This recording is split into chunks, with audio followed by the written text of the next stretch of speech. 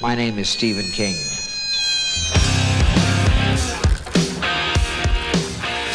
The ice is gonna break!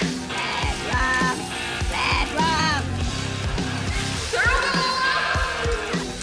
You guys wanna go see a dead body? Well, sometimes that is better. Hello, and welcome back to the Kingcast on the Fangoria Podcast Network. I'm Eric Vespi. I'm Scott Wampler. And we are your hosts. Today we are talking to one of the stars of CBS All Access's new series based on Stephen King's The Stand. You'll know him from his work in films like Paper Towns, Death Note, and recently Immortal and Body Cam. In The Stand, he plays Randall Flagg's right-hand man, Lloyd Henreid. Please welcome Nat Wolff to the Kingcast stage. Hello, Nat. Hello. How are you doing today?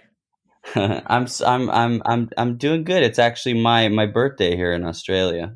We saw this right before we recorded with you, but it said tomorrow because It is. Well, tomorrow. I guess I was born in the States, so tomorrow is my real birthday. But at least for now that I'm in Australia, it's my birthday. I didn't know you were in Australia. What are you doing? Are you making a movie or something? No, I'm here visiting my girlfriend who's working here, and I feel a little guilty because it's just, I mean, back in LA, it's just so horrible and Right. All through the country. But here, they actually take care of the people in their country. So they put anybody who comes into Australia into a quarantine for 2 weeks, and then they come Right. out. And now there's no COVID anywhere, so you can kind of do anything. They have concerts, they have this and that. So it's just shows how ridiculously incompetent our government was in handling this. Can you imagine going to a I would kill to go to a concert right now. Oh my god! I went to a Beatles revival where it was these two Australian guys doing Beatles songs, and it was, I was like pretty much crying before the music started. I was just so happy to be in a group of people, Right.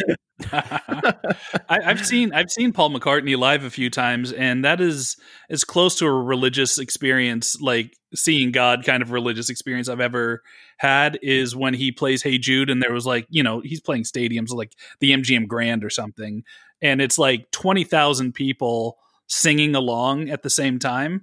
It's kind of like, for film nerds, it's like when all those people are like in the desert in Close Encounters and they're all doing the ba ba ba ba ba at the same time. Right. It's this weird like communal thing that like it gives me shivers just thinking about it. And in this year that everybody's so isolated. On my 12th birthday, I mean, I'm an obsessive Beatles fan. So on my 12th birthday, I saw Paul McCartney at Madison Square Garden, like way up in the nosebleeds type thing. And it was the best night of my life. And then I got to go to when I was in this movie Palo Alto, and that was coming out. Somehow I got invited to go to a PETA event, and I went, and Paul McCartney played for like 100 people, and I got to see him playing for 100 people. And then he said, "Are you guys all going to be vegetarian? Being vegetarian is good." And I was like, "Yes, I am." Suddenly I became a vegetarian. Paul McCartney told me to, and I just sort of obeyed. And then about a year ago, I'd been writing notes to Paul McCartney my whole life, and just imagining what I'd say if I met him. And then a year ago, I was sitting at a restaurant right next to him, and I saw him, and we were sitting down, and my friend was like, "I have to tell you something, sit down." And I thought something awful had happened or something. He's like, "Paul McCartney's at the table adjacent." I'm like, "Oh no." And then I burst into tears like a 13-year-old girl in the 60s. I just started crying right into my food. And then I went up to him, and I just, thanked him so much. And I've met people that I've looked up to before, and almost always it's a disappointment. He could not have been cooler, nicer, more magical. It was like, it couldn't have been better. Do you want to hear an awkward story? A very awkward story? I always want to hear a very awkward story. So this was a story. My mom is the biggest Paul McCartney. She like followed Wings on tour. Like she was a frustrated hippie in the 60s. She was a Beatle maniac girl. Right. She really wanted to be a hippie in the 60s, but her parents wouldn't let her, that kind of thing. Right. And she decided about 10 or so years ago, well into my adulthood, she decided to tell me a story that I kind of wish she'd kept to herself, but if she had told me... Holy shit, is Paul McCartney your dad? If I have to live with this, you have to live with it. So she told me that she went to the Cow Palace in the Bay Area. She went to the Cow Palace to see Paul McCartney in his first tour in the 70s, where he was singing Beatles songs again. Oh my God. And the way that worked back then, it wasn't you buy a ticket and you sit in a seat. It was kind of a first come, first serve thing. So she did the Comic-Con thing, waited in line, overnight. So she was right up on the stage. And he's singing a song. She has her elbows up on the stage, I'm sure being the, 19, 20-year-old, just doe-eyed person. And he sits down next to her, like his legs hanging off the stage. Talk about how hot your mom was or something. Yeah, I was concerned as well. How dare you, for one? And I'm sure she was said it was going to be awkward, so that would have been. Well, the awkwardness is coming here in a second. Okay.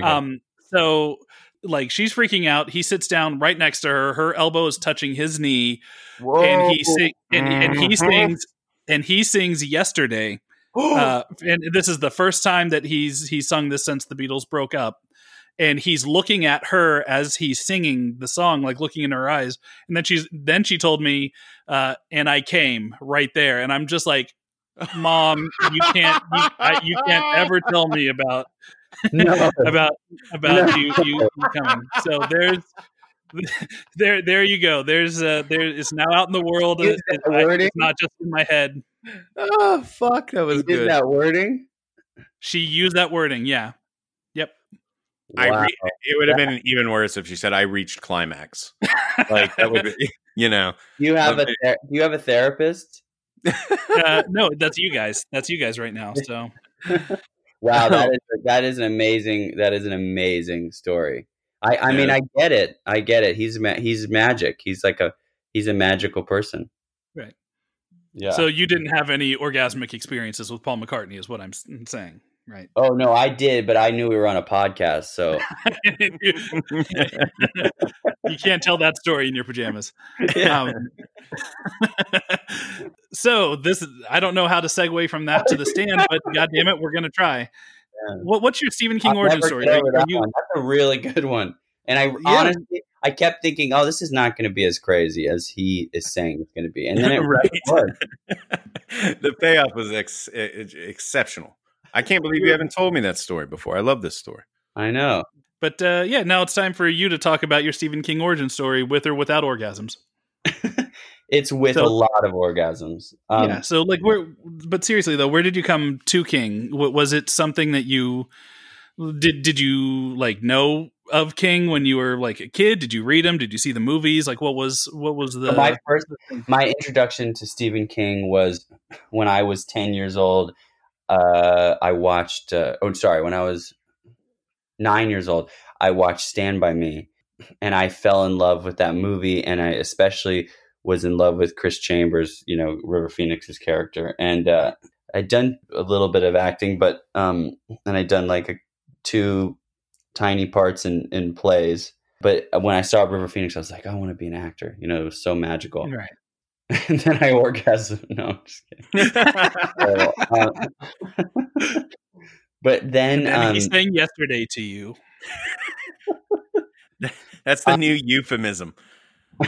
And the first book that I ever read by Stephen King was It, and I loved it. And how old were you?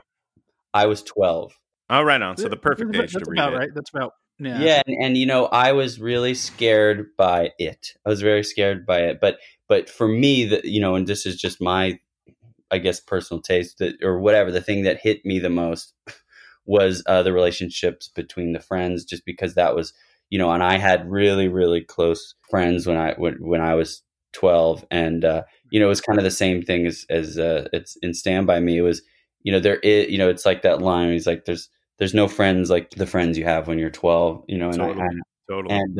And that still is such a, I feel like there's been these benchmarks in my life where I feel like I hang on an age for a longer period of time than that, than a year. And I felt like 12, I still see myself as 12, 17, and like 22 or something, even though now today I'm 26, motherfucker.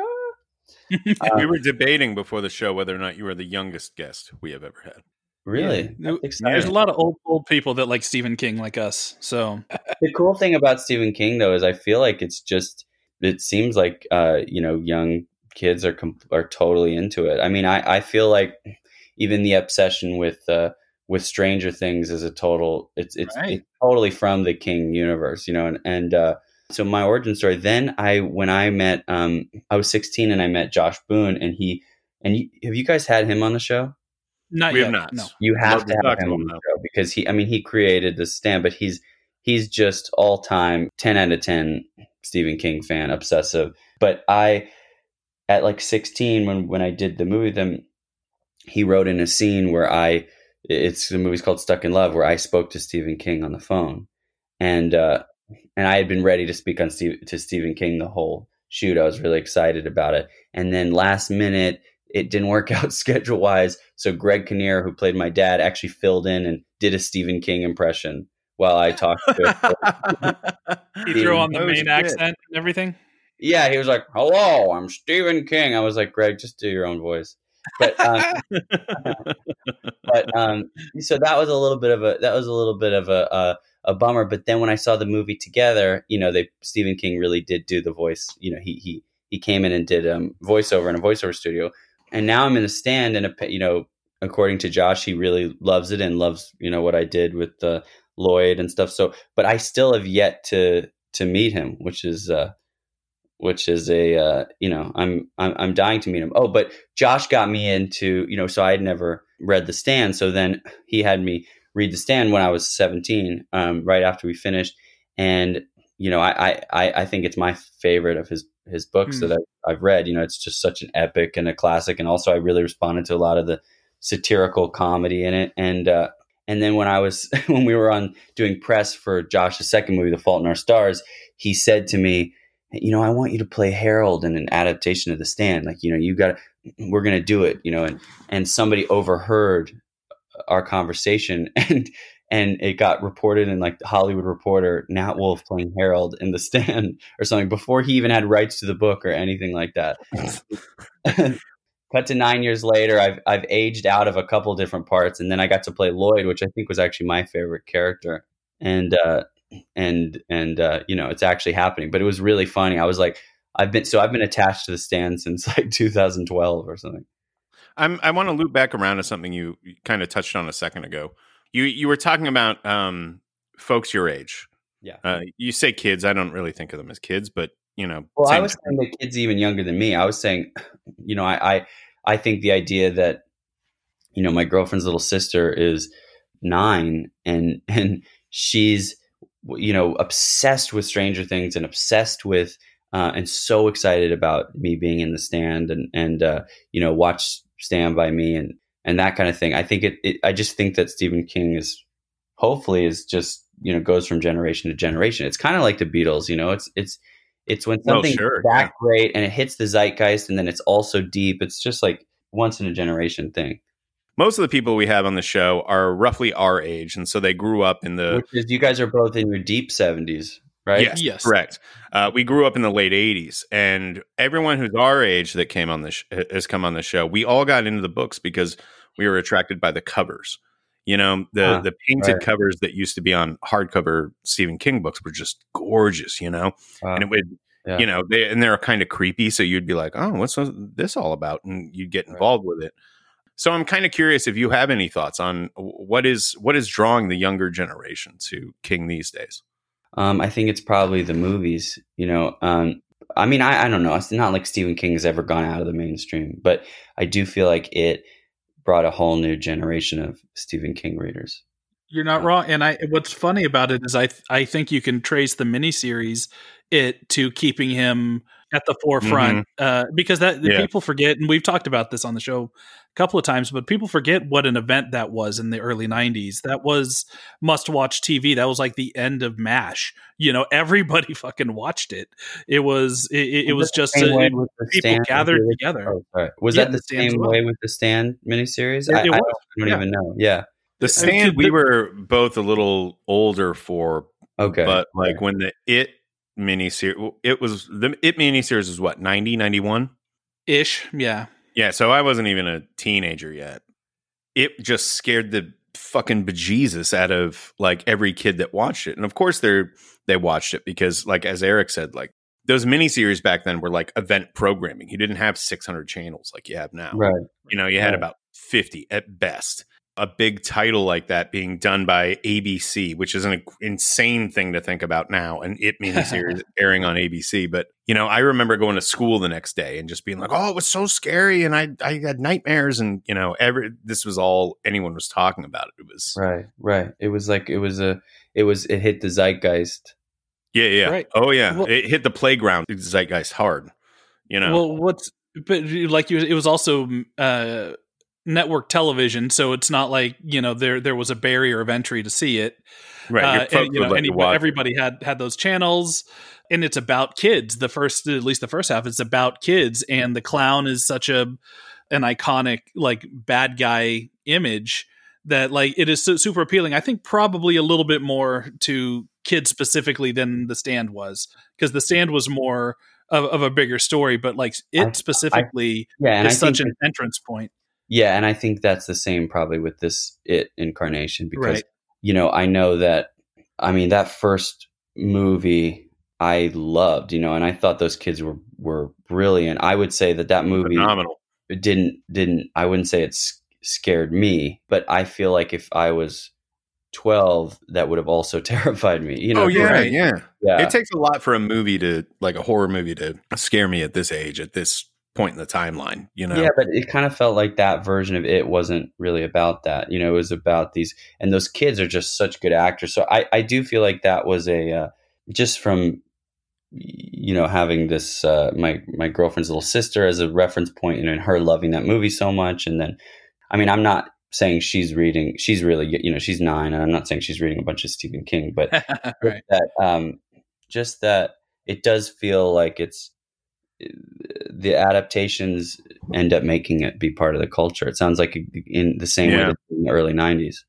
Anything that can get young people to read is amazing. Yeah, no shit. Like, that's what I felt. I felt really that was probably my biggest pride in being part of John Green's adaptations of Fault in Our Stars and Paper Towns, was just the fact that all these young people were reading and loving these books. You know, it was you know, especially in this day and age when you could just be on TikTok or whatever. And I really love being part of things that are adaptations of books. I think it's also rich for, as an actor. It's, you know, sometimes when you don't have a book or something to fall back on, you know, you can really get talked out of, you know, making some kind of exciting, extreme choice by some. But if you have, you know, if somebody tells me, you know, don't go so far with Lloyd or something, I can point to the book and say, this character is insane.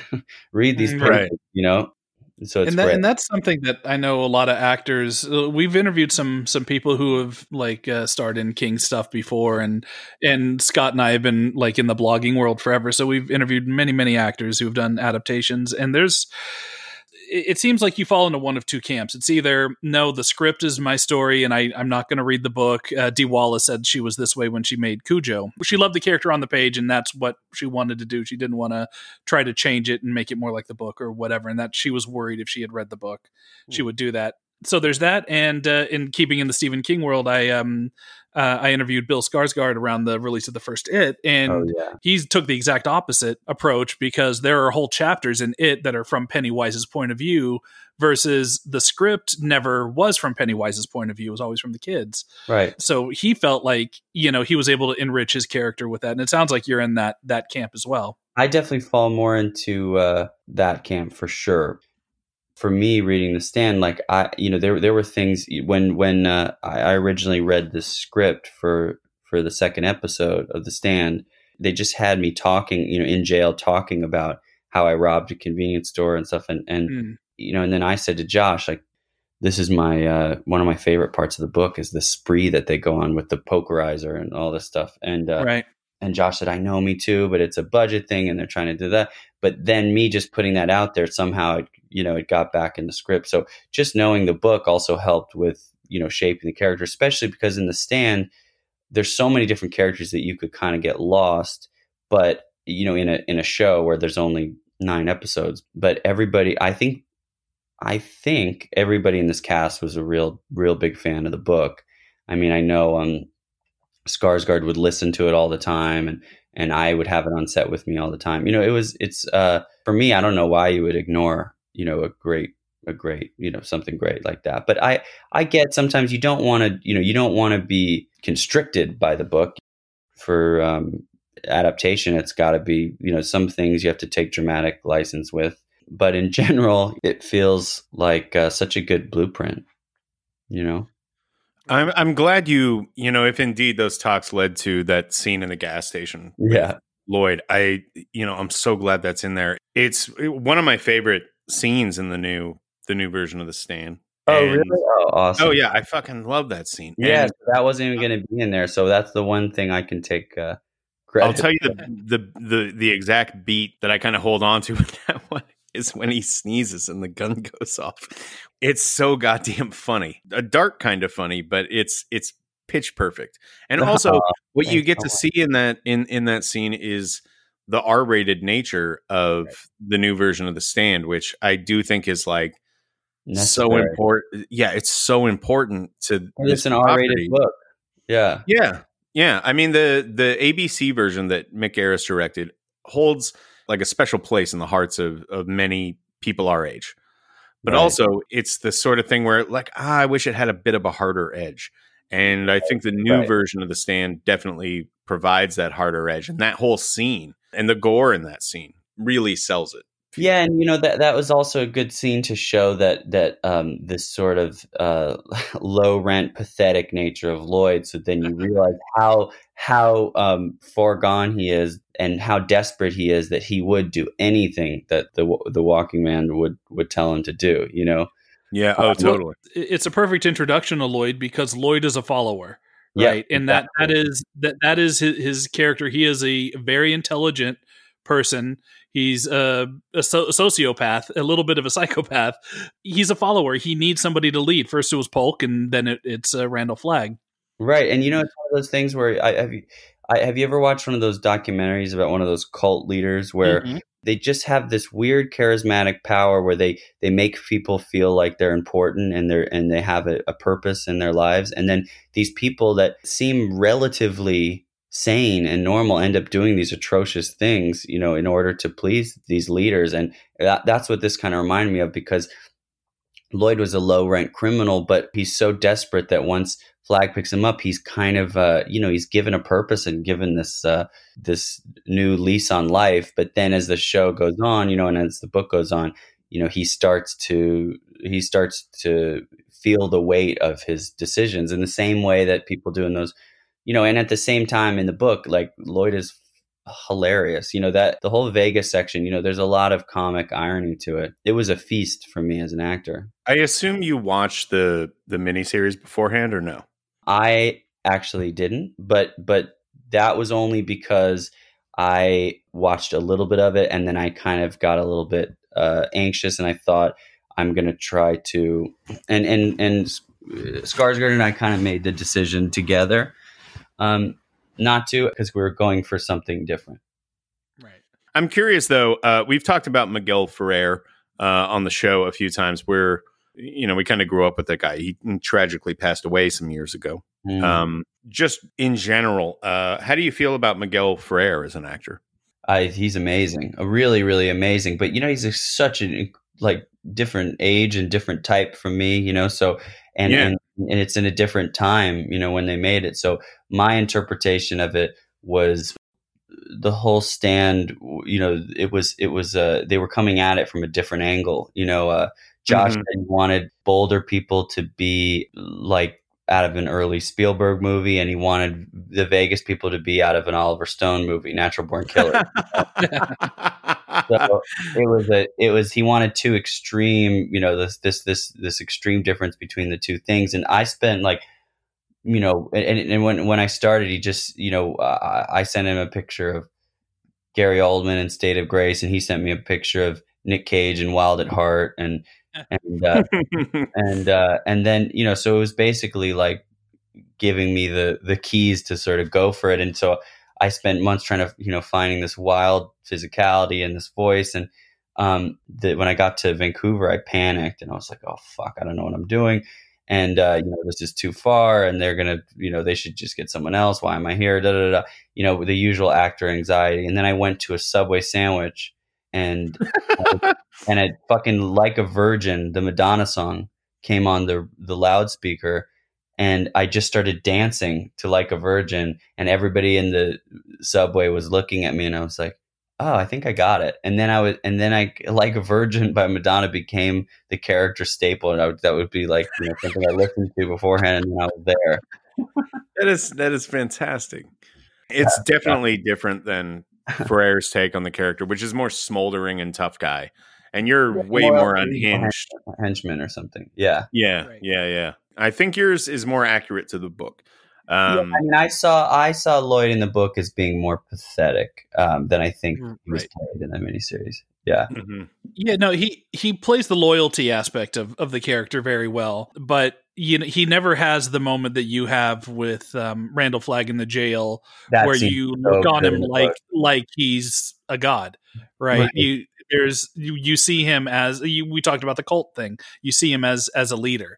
Like that was never really a linchpin to that character in the McGarris miniseries. Right. I mean, it feels like from the beginning to the end, it's a completely different adaptation. It's its own thing. So that's I totally agree. I totally agree with that. I like the original version. The new shit, I'm like, I'm a big fan of the non-linear structure of it. I think that's going to be the most divisive element to fans. When you're dealing with fandoms, particularly Stephen King fans, they tend to be very intense, pedantic, and intense, and sort of like locked into the old ways. Well, it wasn't like this before, but I do think that I'm a fan of the non-linear structure. I don't know that Eric and I have debated this a little bit, but my final ruling on it is like, I think it might be difficult for people that are coming into the story new, but I also I'm not a film critic anymore. I don't have to speak universally to people's tastes or, be a guiding point. So for me, a guy that's familiar with the miniseries and the book, fuck it up, man. Chop it and remix it. Let's see what happens. I'm all in on this. It's very selfish take, and I'm sure that some people are not going to be on board with it. But for me personally, I'm all in. What are your thoughts on the nonlinear nature of the new show? I think for me, I think it. Look, there's a certain amount that you just can't get in to a show when you have that long. It's an epic book. It's like 10 million pages. So there's 500 different characters. So there's certain things that you have to cut. And I think in order to encapsulate the entire book and to get to the themes, I think that was probably a clever way of getting, getting everything in there, everybody, and still telling a story. I actually think this is maybe strange, but I actually think the non-linear storytelling might help people that don't know the book as well, because you might have gotten a little bit lost if you were just following the you follow this character and then you follow this character. If you don't know where it's going, you might have fallen off a little bit. But I think this keeps people guessing in a way that's exciting. But the exciting thing about The Stand is that it's a risk. You're taking this epic classic and like you said, you're cutting it up, and you're doing your thing with it. And everybody involved, did take risks and put themselves out on the line. And I think it's exciting to be part of something like that. And always, when you do anything that's risky, there's going to be people that fucking hate it, and there's going to be people that love it. But I think they did a really, really, really, really great job with it. I mean, I'm like you guys. I haven't seen 7 and 8 and 9, but I got to do ADR on 7, 8, and 9, and there's Lloyd gets a really nice arc. So selfishly, I'm really excited about it. I'd love to dig a little bit more into Lloyd and Flagg's relationship, because to me, it's one of the most interesting relationships in the whole book and in the whole story, because Flagg is such a character who keeps people at arm's length, right? He is he's something to everybody in the story, but to Lloyd's the only one he brings in close. And Lloyd also is the first one to see things starting to fall apart with him. Right. And what I love so much about the character is that no matter how psychotic and crazy that Lloyd, can be under the surface, when things are falling apart, he still, at least in the book, he has an opportunity to get out. And he's like, I would still be in that jail cell if it wasn't for this. I owe him this. I'm ride or die with Randall Flagg, essentially. He's like, I'm there to the end of the line. And even when he sees the train going off the rails, he stays with him. Again, it's very rich. I have to imagine as an actor, you see something like that and you're just like, yes, like give me that. Yeah, it's such a great arc. But even in the book and in the show, he also starts to get really, really disgusted by Flagg. Right. I did feel like the kind of person that Flagg would choose to be his right-hand man would have been Lloyd because of his puppy-like, pet-like loyalty. Those kind of people are very, and he's very easy to manipulate because he's very in need of validation and so it was a big exciting feast as an actor, and I think it was the same for Alex and for everyone. Yeah. What was it like acting opposite Randall Flagg? It was trippy, especially because you've been reading this guy in the book, and then and Skarsgård does such a good representation. Just he's so tall and he's so imposing, and it was that jail scene was for me one of my favorite days of shooting I've ever had. Because it kind of felt like we could do no wrong, and the whole shoot almost felt like living in a dream. A little bit. It was like an awaking dream. And that's how I feel about The Stand too, because sometimes things don't completely make sense, but like a dream, but always emotionally you feel, the truth of it. Feel the truth of it. Yeah. I'd like to point out, though, you made a promise to Paul McCartney that you were going to be a vegetarian, and yet here you are eating your cellmate and rats. Hey, meat's meat, my man. Do you think, well, hold on a second. Do you think, and this is a question for everyone, if you were in a jail cell, it's the exact same situation as with Lloyd. He's in prison. His roommate dies. He's just sitting there. You haven't eaten. You can't catch the rat. Like, do you think you could eat a leg? I think I'd probably hit the arm first. Why the arm? Well, okay. So the leg, I don't know, man. It was when I'd look at they had a fake leg with a big hole in it, laying in the jail cell. And it was atrocious. I mean, it was really the grossest thing I've ever looked at. And they had like the rat carcass and then the leg. And, I was ashamed of Lloyd for doing that. But not if he had done an arm? No, come on. Who hasn't eaten somebody's arm? I know your mom has. She ate Paul's arm. I don't know that I could. I think if I were when I've imagined a cannibal scenario before, I have typically imagined like the Alive sort of thing where it's, there's a plane crash. You're in the mountains, but you can make fire. You can cook a leg if you have to. Right. I think that, if all the chips were down and this was my only choice and it was die or take a bite, I think I might take a bite. But also, I would assume that leg had been cooked. Hitting it raw, though, just raw dogging cannibalism. I don't know. The leg, I'm confused. Where? Huh? Do you have a grill? Where are you going to put the leg? Well, that's the thing. You don't have it in the prison cell. That's why I'm saying, like in the movie Alive, like they have, like they can build fire and shit. Oh, they can you could put a leg over an open flame. Yeah, raw leg. It's pretty savage. I don't think I can. There's also a decomposing aspect of it too, right? Like, at what point is it just going to poison you eating meat that's been sitting and baking in a prison cell for? It's probably not a good idea. Look, let's be like we can all agree here that if you don't have to eat a raw human leg of a dead person, you shouldn't. right? I'm sitting here thinking about how many days I would give it, and like how many would be acceptable to still take a bite. And I think after 3 days, I think that might be the time. You're like maybe 47 minutes. Yeah, but the longer you wait, the more meat you're wasting, my man. It's going to get rotten. I'm not going to eat a whole fucking cellmate. I mean, come on. Like, you know, I think I would feel so humiliated, and also just, I think I would probably, you know, immediately puke it up or something. A rat I could probably do, but again, it's raw. I don't like that aspect of it. I think the cooking thing is a bigger problem for me. Right. I think it'd be easier with the rat than the leg. Yeah, totally. Eric, what about you? I'd fucking pick Would you eat clean a guy? if it meant I can stay alive. Sure. You did a what? I'd fucking eat you living. I don't care. No.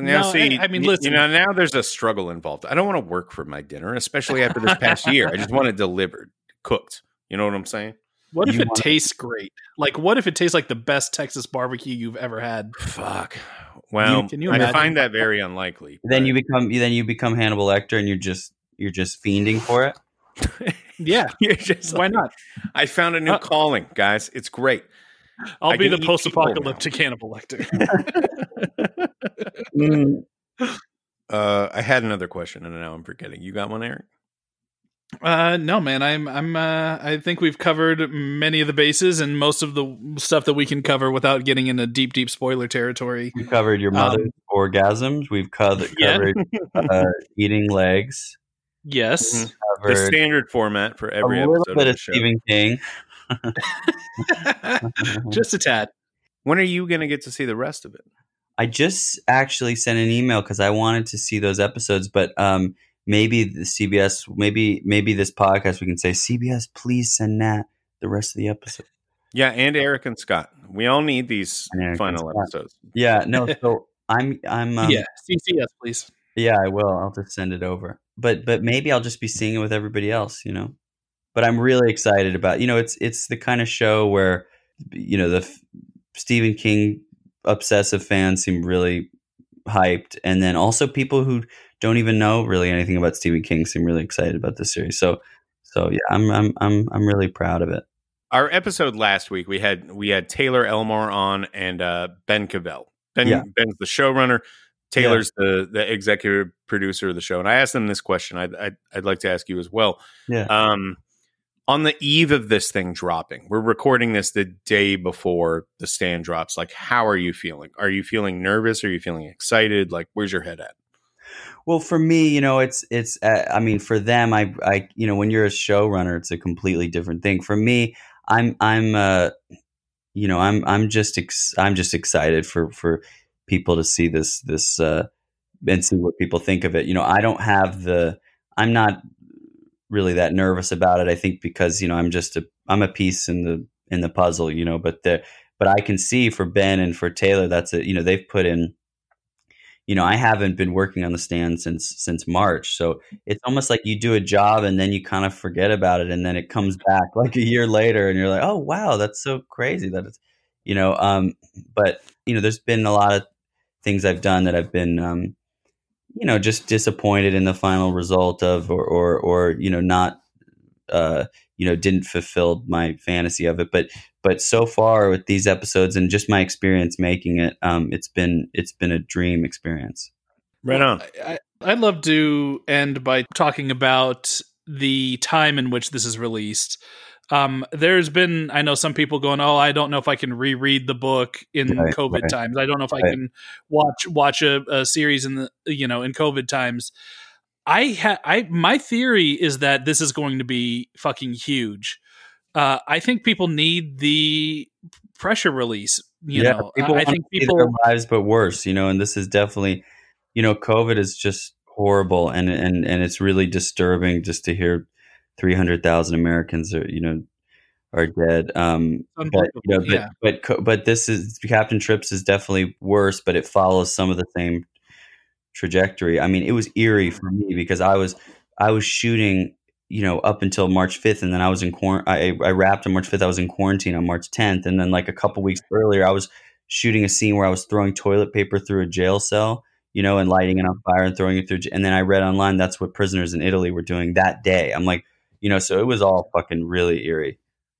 I think that the escapism aspect of it, I mean, you just keep, whenever the lockdown went in full effect, the number one streaming movie was Contagion. Yep. Like people need to have something to look at and put their life into context. Yeah, and, like totally. you said, Captain Trips is so much worse. So there's a weird feeling you get watching it going, at least it's not as bad as this. Right. Yeah. Right. Oddly comfortable. Oddly Comforting, I should say. Yeah. And comfortable. Well, it's comfortable if you're in your pajamas and watching it at home, which is probably what everybody's doing. Yeah. Noshing on a leg and watching your and every time you queue up an episode, it's like somebody just started playing yesterday. Hey, callbacks. Yes. Well, right. Thank you so much, Nat, for joining us. Thank you guys so much. I love this podcast so much. So thank you guys for having me on. Well, please come on for a non-stand show. Pick out a title, get in touch. We'd love to have you back. Well, thank you guys for talking to me, and I hope that your mom doesn't kill you after listening. Perfect. Thanks, Nat. All right, talk to you. Thank you, sir. The Kingcast is a Fangoria podcast production. The show is produced, hosted, and created by Eric Vespi, that's me, and Scott Wampler. Tira Ansley and Abby Goel are executive producers. Daniel Danger is our art director, and editing is done by yours truly.